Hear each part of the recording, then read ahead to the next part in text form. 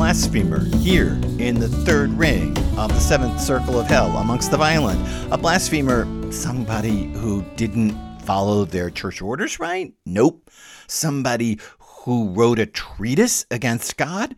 Nope. Somebody much stranger than that. I'm Mark Scarborough, and this is the podcast Walking with Dante, a podcast in which we slow walk passage by passage through Dante's comedy. And we are here in Canto 14 at lines 43 through 75. We are amongst the violent, and in this ring of the violent against God, we have come to the worst of the worst, those who try to commit violence against God, which you might say, how exactly do you do that? I got some answers for you. If you want to go back and see the previous passages, I would recommend it to get here. Otherwise, we're diving in, and we're finding our first blasphemer here, stretched out on the burning sands of the third ring of the seventh circle, lines 43 through 75 of Canto 14. I began, Master, you who conquer everything except for those difficult demons who blocked our entrance into the gate back up there. Who is that grandiose one who seems as if he doesn't care about the fire, who lies there so disdainful of the pain as if the precipitation doesn't ripen it? And that very one himself, who was made aware that I had questioned my guide about him, hollered, Whatever I was when I lived, the same am I dead. May Jove tire out that craftsman of his, from who he, enraged, grabbed the jagged thunderbolt that ran me through at the end, and even if it exhausts all the others time after time in the black forge of Montebello, crying out, Good Vulcan, help me, just as he did at the Battle of Phlegra, and shoots at me with all his power, he still won't be able to make a happy vendetta out of it. At which my guide spoke so forcefully that I'd never heard him talk so loudly. Oh, Capaneus, since your top-shelf pride isn't drowned out, you're punished all the more. No tribulation except your own white-hot rage could ever compete with your fury.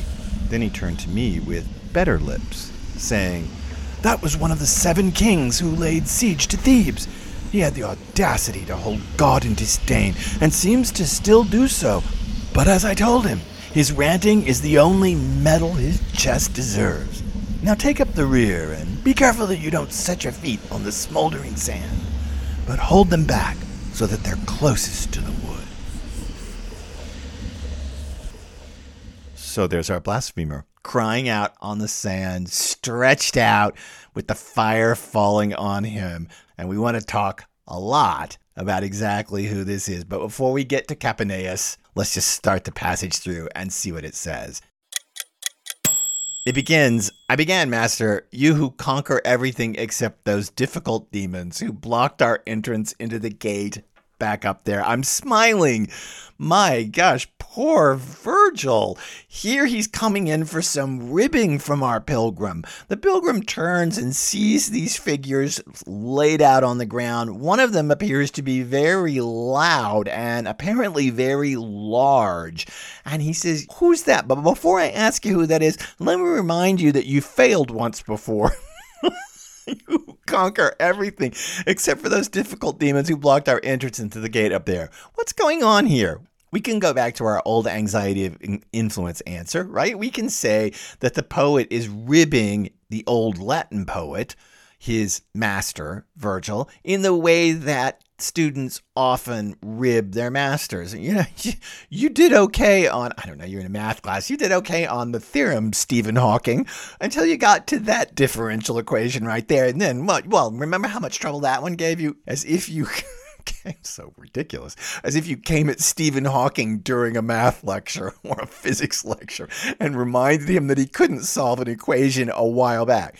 That's one way to do it. The typical, Freudian anxiety of influence, the student is always trying to overcome the teacher, overcome the father figure, etc. Maybe. But don't forget, too, we are here amongst those who try to do violence against God, the blasphemers. And maybe there's something here about this that connects to that. Maybe there's a way in which you can't blaspheme against Virgil.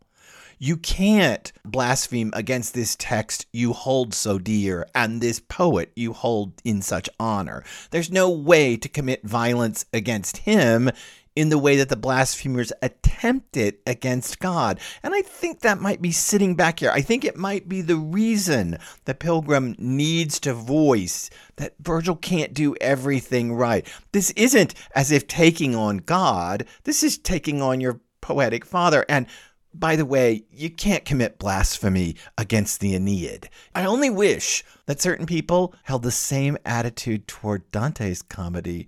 This also is not a sacred text. I find this a text with problems in it, but still the greatest work of Western literature. The greatest work of Western literature doesn't mean it's non-problematic. So in the same way, I would like to model Dante's attitude toward Virgil here as I turn back to my master, Dante, and question him, especially in this passage, about just what are you up to? Moving on. The Pilgrim asks, who is that grandiose one? You could translate this in lots of ways. Who is that grand one, that giant? I think Hollander translates it as a hero. Who is that hero? It seems a little strong to me, hero, but maybe. Who is that grandiose one who seems as if he doesn't care about the fire, who lies there so disdainful of the pain as if the precipitation doesn't ripen it? Who is it? It's Capaneus, as we will discover. In the passage itself, Virgil will actually name him. Who is Capaneus? Capaneus is one of the giants. I believe the word that Statius uses in the Thebaid is magnanimitas. That is giant, large figure. He is one of the figures who storm the walls of Thebes. He comes at the walls of Thebes to overthrow Jove and lots of others. I believe, as I remembered in the Thebaid, that Mercury is there and maybe Dionysus too. They're up on the walls, and all of these figures, these giant, demonically giant figures, are laying siege to Jove's great city of Thebes. And they start to climb the walls, and Jove grabs a thunderbolt and basically annihilates Capaneus. And Capaneus is extraordinarily prideful. He thinks he can take on Jove. He thinks he can win against Jove in this castle. Right now, what I would like to focus on is his size. This is the first true giant we've encountered. There have been large figures. I assume that Cerberus is pretty big. I assume that Plutus is larger than a human, but this is actually our first true giant in hell. And the reason I bring this up, this giant figure lying on the sand, Capaneus, is because giants will become more and more important to us. And while I don't want to linger on this very long, I just want to set it here that this is our first real giant and that we're going to encounter more. They're going to get thicker in the text as we go forward. And as we go forward and encounter more giants, we should always keep Capaneus in our head. In fact, this passage is actually going to be referred to further on down the line in Inferno. So it's important to remember this is the first of our giants. There are going to be bigger giant figures coming all the way down to the very center of hell. Here it starts. The passage goes on. Capaneus apparently hears our pilgrim, hears him say, "Who's that one that seems so disdainful of the pain?" reminding us of Farinata in some way. We kind of catch that glimpse of Farinata, the disdain for the torments of hell, except this seems very different. Farinata seems human. Capaneus isn't human. Capaneus is actually a classical figure out of mythology who is attacking the walls of Thebes in order to overthrow Jove. This is really the first big speech out of a classical figure. We've seen others. We've seen Helen. We've seen her up in amongst the lustful. We've seen other classical figures, but this is the first time we've really settled on one, and that one has really had a voicing and a personality. And Capaneus starts out, "Whatever I was when I lived, the same am I dead." In other words, death didn't change me. I'm still the guy who thinks he can overthrow Jove. And then he goes on, "May Jove tire out that craftsman," he means Vulcan, of his, from whom he, enraged, grabbed the jagged thunderbolt that ran me through at the end. I still think I can take on Jove, even though I'm stretched out here, spread eagle on a burning plain with fire falling on me. It doesn't matter. Bring Jove on, and I'll still take him down. This guy's got serious ego control, seriously centered ego control, that he still thinks he could do this even here.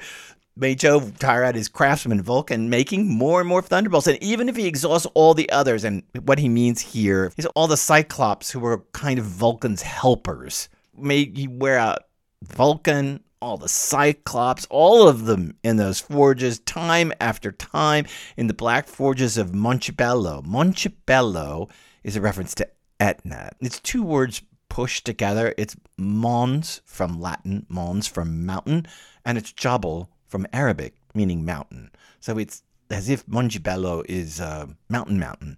But what it refers to in this case in the Florentine is Etna. So he pictures Jove as helpless. Oh, here's the lead god, helpless, saying, "Good Vulcan, help me, hurry in those forges. You got to get me a lightning bolt so I can knock Capaneus down," just as he did at the Battle of Phlegra. This is the moment when Jove defeated the Titans. Over and over again, Capaneus is just saying, Jove is a windbag, and he's always needing help. He's needing help against the Titans. He's needing help against me at Thebes. Just a total windbag. Even if he does all of that and shoots at me with all his power, Capaneus says, he still won't be able to make a happy vendetta out of it. Vendetta allegra. That seems to be the root of the problem right there. We've already seen vendetta in Canto 14. But it seems as if this adding of the word allegra, happy, joyful, a joyful vendetta out of it, is what Capaneus thinks he can accomplish. It's not that he thinks he can rob Jove of his ability to knock Capaneus out. He thinks he can rob the pleasure out of doing it. Can he? Oh, let's look on. At which, after Capaneus says this, my guide, Virgil, spoke so forcefully that I never heard him talk so loudly. And we should just stop and say, why is Virgil so agitated right here?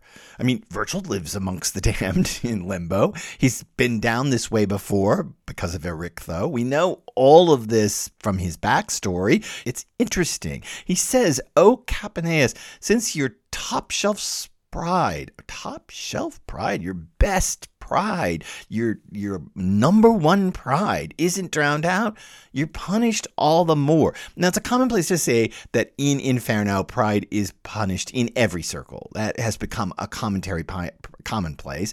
And yet, it still jumps out when we see it, since we don't have a specific circle of pride. It seems as if Capaneus' pride in himself, as I say, his fully centered ego, thinking he could take down Jove, it seems like that's the problem here. And Virgil seems to react in forceful, loud ways that we don't actually get out of Virgil. Some people claim that Virgil is acting out of irritation from the pilgrims tweaking him back up at the top of the passage we started with today. Maybe. I tend to think there's something here about Capaneus and his unbelievable willful stance toward the gods that makes Virgil very unhappy. He says, your top shelf pride isn't drowned out. You're punished all the more. No tribulation except your own white-hot rage could ever compete with your fury. In other words, most of your torment is from you. You're doing it. Your rage is as hot as this snowfall falling on you. And then Virgil turns to the pilgrim. The actual words are with better lips. What it means is he says it more kindly. He's not loud. Maybe we would say he turned to me with a kinder face, we might say in English. He turned to me with a kinder face, but it's still an emphasis on lips, on the speech of what's going on. So it's an emphasis on the different tone in which Virgil now speaks to the pilgrim, saying, that was one of the 7 kings who laid siege to Thebes, which I've told you about. He had the audacity to hold God in disdain and seems to do so still. But as I told you, his ranting is the only medal his chest deserves. And there's a kind of joke going on here, right? That this guy thought he was such a great military leader that he could actually strike Jove down from the walls of Thebes. And in the end, the only award medal this guy gets is just his ranting. It's a very snarky way to put it, that it all comes to naught. And then Virgil says, take up the rear and come along. We'll talk about that in a minute. There's several things I want to say about this, but I want to say something structurally about it that's very interesting. When Virgil condemns Capaneus, your top shelf pride isn't drowned out, you're punished all the more. The rhymes, the words used as the rhymes in the tercet, in the terza rima, are exactly the same words used in Canto 7, lines 5, 7, and 9, for Plutus, when Virgil puts Plutus down. Here, it's lines 65, 67, and 69, if you want to look at the Florentine. Back in Canto 7, when Virgil puts Plutus down for his crazy rage, it's in lines 5, 7, and 9, and they're the same words rhyming. In other words, there's a way in which this passage is linking back to enraged Plutus and the way that Virgil puts him down. And furthermore, when Virgil turns back to our pilgrim with the kinder face or the better lips, those rhymes right there inside the terza rima, the same words are rhyming here in lines 68, 70, and 72 that occurred in Canto 8 at lines 47, 49, and 51 when Filippo Argenti was put down for his rage in the river Styx amongst the wrathful. So there is a linking here between these two enraged figures, Filippo Argenti and Plutus and Capaneus, because of the rhyme. We haven't talked much about this so far in the podcast, Walking with Dante. We will talk more about it, particularly when we get up to Purgatorio. We'll talk much more about it. But there's a way that Dante uses same word rhymes. So 3 words that rhyme here, and they're the exact same 3 words that rhyme in a later passage. He uses it as a linking structural device to call your attention back and forward to them. Basically, what I'm telling you is, look how unbelievably constructed this poem is. Just stand back at it and look at it for a second and think, holy crow. Not only do I have all kinds of references to the Roman poet Statius and his story about the siege of Thebes, but I've even got here rhyming sequences that link back to other enraged figures in Inferno who we've already met, thereby linking all this rage and put down of that rage together. Do you see how complicated this is? Do you see why this takes a brain far larger than mine to construct? Good grief. Okay, so let's ask the real question. Why is Capaneus an exemplum for blasphemy?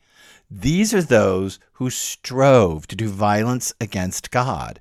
Why isn't it some monk or some philosopher or some, I don't even know, some pope who was defrocked? Why isn't it any of those? Or if you know this story, why isn't the pope who was thrown in the bag and once he was dead and thrown into the Tiber? You can go look that story up about the insane trial of the corpse of a pope. But why isn't one of these figures the big blasphemers? Why is it Capaneus, a classical figure out of Roman poetry? And particularly, why is he the blasphemer when we know from the Gospel of Matthew, chapter 12, verses 31 and 32, that blaspheming against God is the deadliest of all sins? There in the Gospels, it is seen as the dire sin that is unforgivable. Why is it a classical figure that gets this Christian condemnation? I have a couple answers to this, but let's go back. Let's go back to Canto 11, when Virgil is mapping out hell at lines 46 through 48. Virgil explains the various layers of the violent, those who do the murdering, those who do commit suicide, and those who commit blasphemy. And when he gets down to the blasphemers, here's what it says. A person can also use force against the deity when we deny or commit outright blasphemy in the heart, and also by disrespecting nature and its beneficence. So the Smalls-Ring seals, that's where we are, the Smalls-Ring seals, with its signet both Sodom and Gomorrah, as well as those who get violent against God in their hearts and their tongues. We should just remember that passage. Virgil was very clear to line it out for us. So blasphemy is not atheism. It's not agnosticism. It's not that Capaneus doesn't believe Jove exists. He completely believes Jove exists. That's why he's assailing him. This is instead a kind of overwhelming emotional response to the deity. Go back to that passage from Canto 11. It's blasphemy in the heart. Some overwhelming emotional response that causes you to want to strike out at the deity. That seems to be the root of the problem. Atheism is an intellectual problem. This is rage against God. Rage such that you actually think you can take down God. It's not necessarily trying, I don't think, to replace God because Satan's not here. Let's say that your husband, wife, kid, I don't know, somebody dear to you, got a terrible cancer diagnosis, and you suddenly felt this rage toward God. Let's say you believed in God and you felt this rage, like, why did you do this to me? Why do I have to bear this? That's a pianissimo version of this fortissimo version that's going on here. So that does seem to be the problem. But yet there's a deeper problem in here. How is Jove God in a Christian context? How is that? Capaneus says, may Jove tire out that craftsman of his. Capaneus says it's Jove, but when Virgil turns back to the pilgrim, he says that was one of the 7 kings who laid siege to Thebes. He had the audacity to hold God in disdain. Not a word that falls out of Virgil's mouth easily. How is Jove God in a very Christian poem? And don't forget, Dante doesn't think that Jove is God, because remember when Virgil introduces himself in Canto 1, when he appears as Dante's falling back down the slope, and Virgil says, I was alive during the time of the false and lying gods. Virgil himself says that those gods were not true. How are they suddenly true here? How is wanting to take on Jove the same as wanting to take on God in a Christian context? Is it that it's just a matter of your perspective? Is that what's going on here? So taking on God in a mythic context here, a Roman mythic context, is the same thing as taking on God in a Christian context? If that's the case, then the poem just got much more complicated and much more syncretic. It got where it's fusing the classical and the Christian, which it is. That's my next point, is that syncretism, that attempt to build a bridge between the classical and the Christian world. And it seems like this passage about blasphemy, which is the last place you would expect it. You would expect this passage about blasphemy, that most Christian of sins. You would expect this passage to have some figure in it who was terribly blasphemous, who, wrote a treatise and made fun of God in some way. But you have a classical figure? What is Dante doing? I'm not going to have a lot of answers. Let me just say that I think the passage is problematic, and I bring it to your attention because, yes, there's lots of ways you can skid right past this thing and say, oh, that's nice. Here's Capaneus. He's stretched out. He wanted to take on Thebes, and, he's bound up here and, he's bound out, stretched out here for his blasphemy. So, there it is. But if you really think about it, it gets harder. Because how is Jove God? And how is the classical world Christian? And is Dante claiming that the classical world holds the seeds of Christianity? If so, that's dangerous ground to play on. If this, our most Christian poet, is claiming that, I think he might be. If he's claiming that, or is it that he needs a mythic figure to take on God? Who else would dare to do this, especially in a medieval context? Is that it? Does our poet need a figure this big willing to take on God? It's all very interesting, and it all goes back to the opening of Canto 14, I think. Let me go back and read you the opening lines. And they come out of the wood and they see this giant plain in front of them, and the poet kind of explains the geography of what the pilgrim's seeing. And then all of a sudden the poet offers these 3 lines, and I stopped on them and I want to repeat them. O vendetta of God, how much you should make everyone who's reading this tremble, because what was made manifest before my eyes. And I want to tell you that I skipped over what I'm about to say because I wanted to save it for now. In the early commentary on comedy, those 3 lines, O vendetta of God, O vengeance of God, make everybody tremble when you know what I'm going to see, the commentators flipped over it. They thought it was a mistake in the text, not because the poet stepped out and said it, but because it seems as if the poet is saying that I, by my actions, can make God do something. I, by my actions of blasphemy, can make him react to me. And if I can make God react to me, then God is not the unmoved mover. Then suddenly God is not so transcendent. God is responsive to me. The early commentators were all over those 3 lines saying, basically, this is bad theology. It's terrible theology to claim that somehow God's vendetta is brought about because of this blasphemy that's going to come up on this plane because you can't provoke a reaction out of God. The answer is we are all born in original sin. We're all doomed to hell. God is saving those who God chooses to save. The end of the matter. And those punished in the way that they're punished, end of the matter. You didn't provoke God to punish you. Because if you can cause God to act, that means God is not, transcendent. And it also means God is responsive to me. And this is a problem in the Middle Ages. Why? Because of the rise of the cults of the relics. And I know that there are no relics in this passage, but this is what relics were.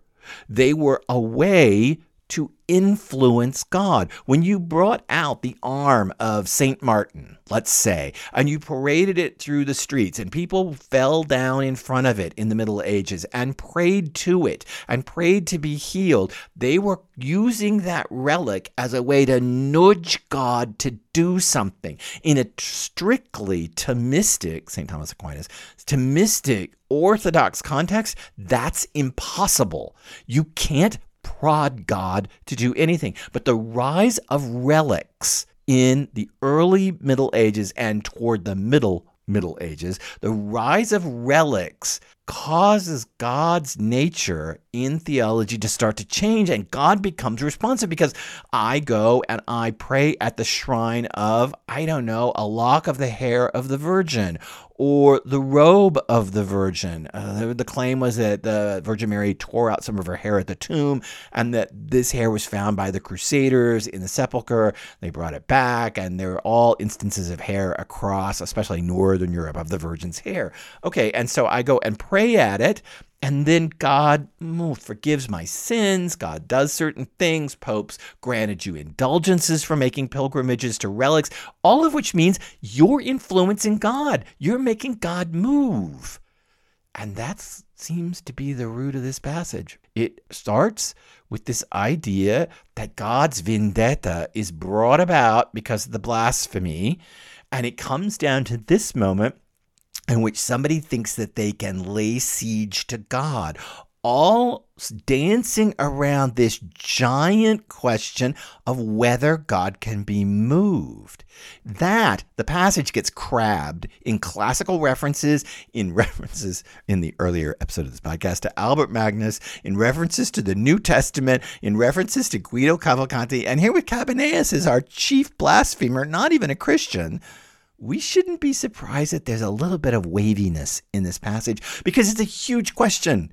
If you come out of a Thomistic tradition, how is it that you make the unmoved mover move? Giant question that has barked the shins of many a theologian. It's not going to bark our shins anymore because we're going to pass on to the next passage. We have come to the dead middle of Canto 14, and Canto 14 breaks in half. It has this part in which we come up on Capaneus, stretched out on the sands. And then there's a second half of this canto, a back half.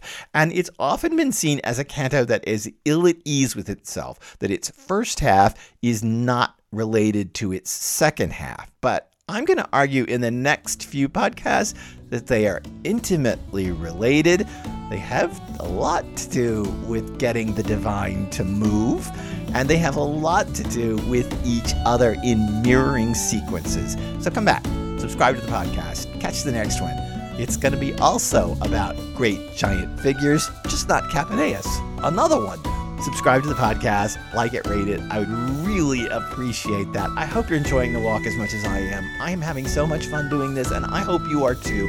This is so luxurious to be able to do this, to be able to explore the comedy slowly. I hope you're having a good time, and I hope that you will interact with me because unlike the divine, I am reactive. So connect with me on social media, on Twitter, on Facebook, on Instagram, and I will react right back to you. No theological problems whatsoever.